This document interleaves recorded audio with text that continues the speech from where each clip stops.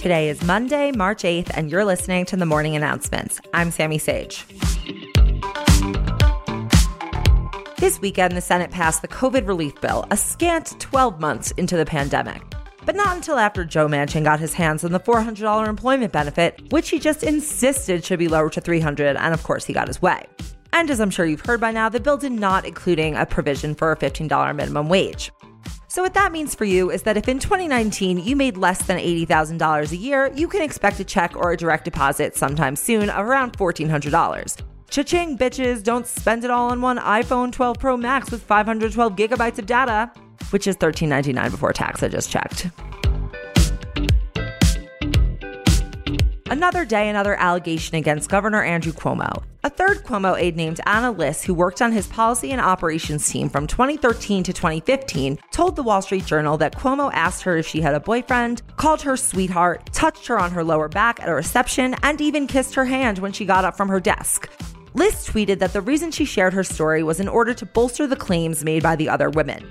The top Democrat in the New York State Senate, Andrea Stewart-Cousins, called for Cuomo's resignation, and Cuomo said, "No way."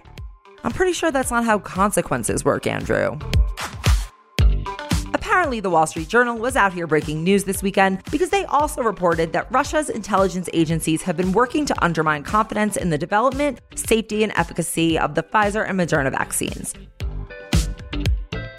Russia is making use of online publications to wage the disinformation campaign, with one State Department official identifying 4 outlets that have served as fronts for the effort, all of which are foreign-owned and part of the Russian disinformation ecosystem. When asked about these allegations and if they were pushing vaccine disinformation, a spokesperson for the Kremlin obviously said, "Niet."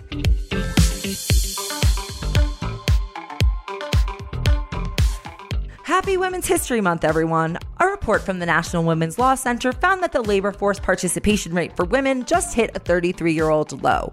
Why does it feel like getting a History Month is not worth getting set back 3 decades in the workforce?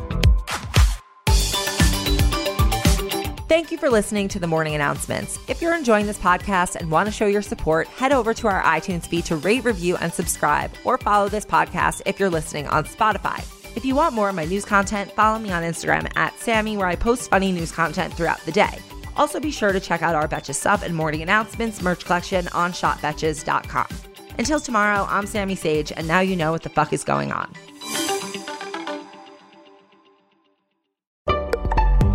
Betches.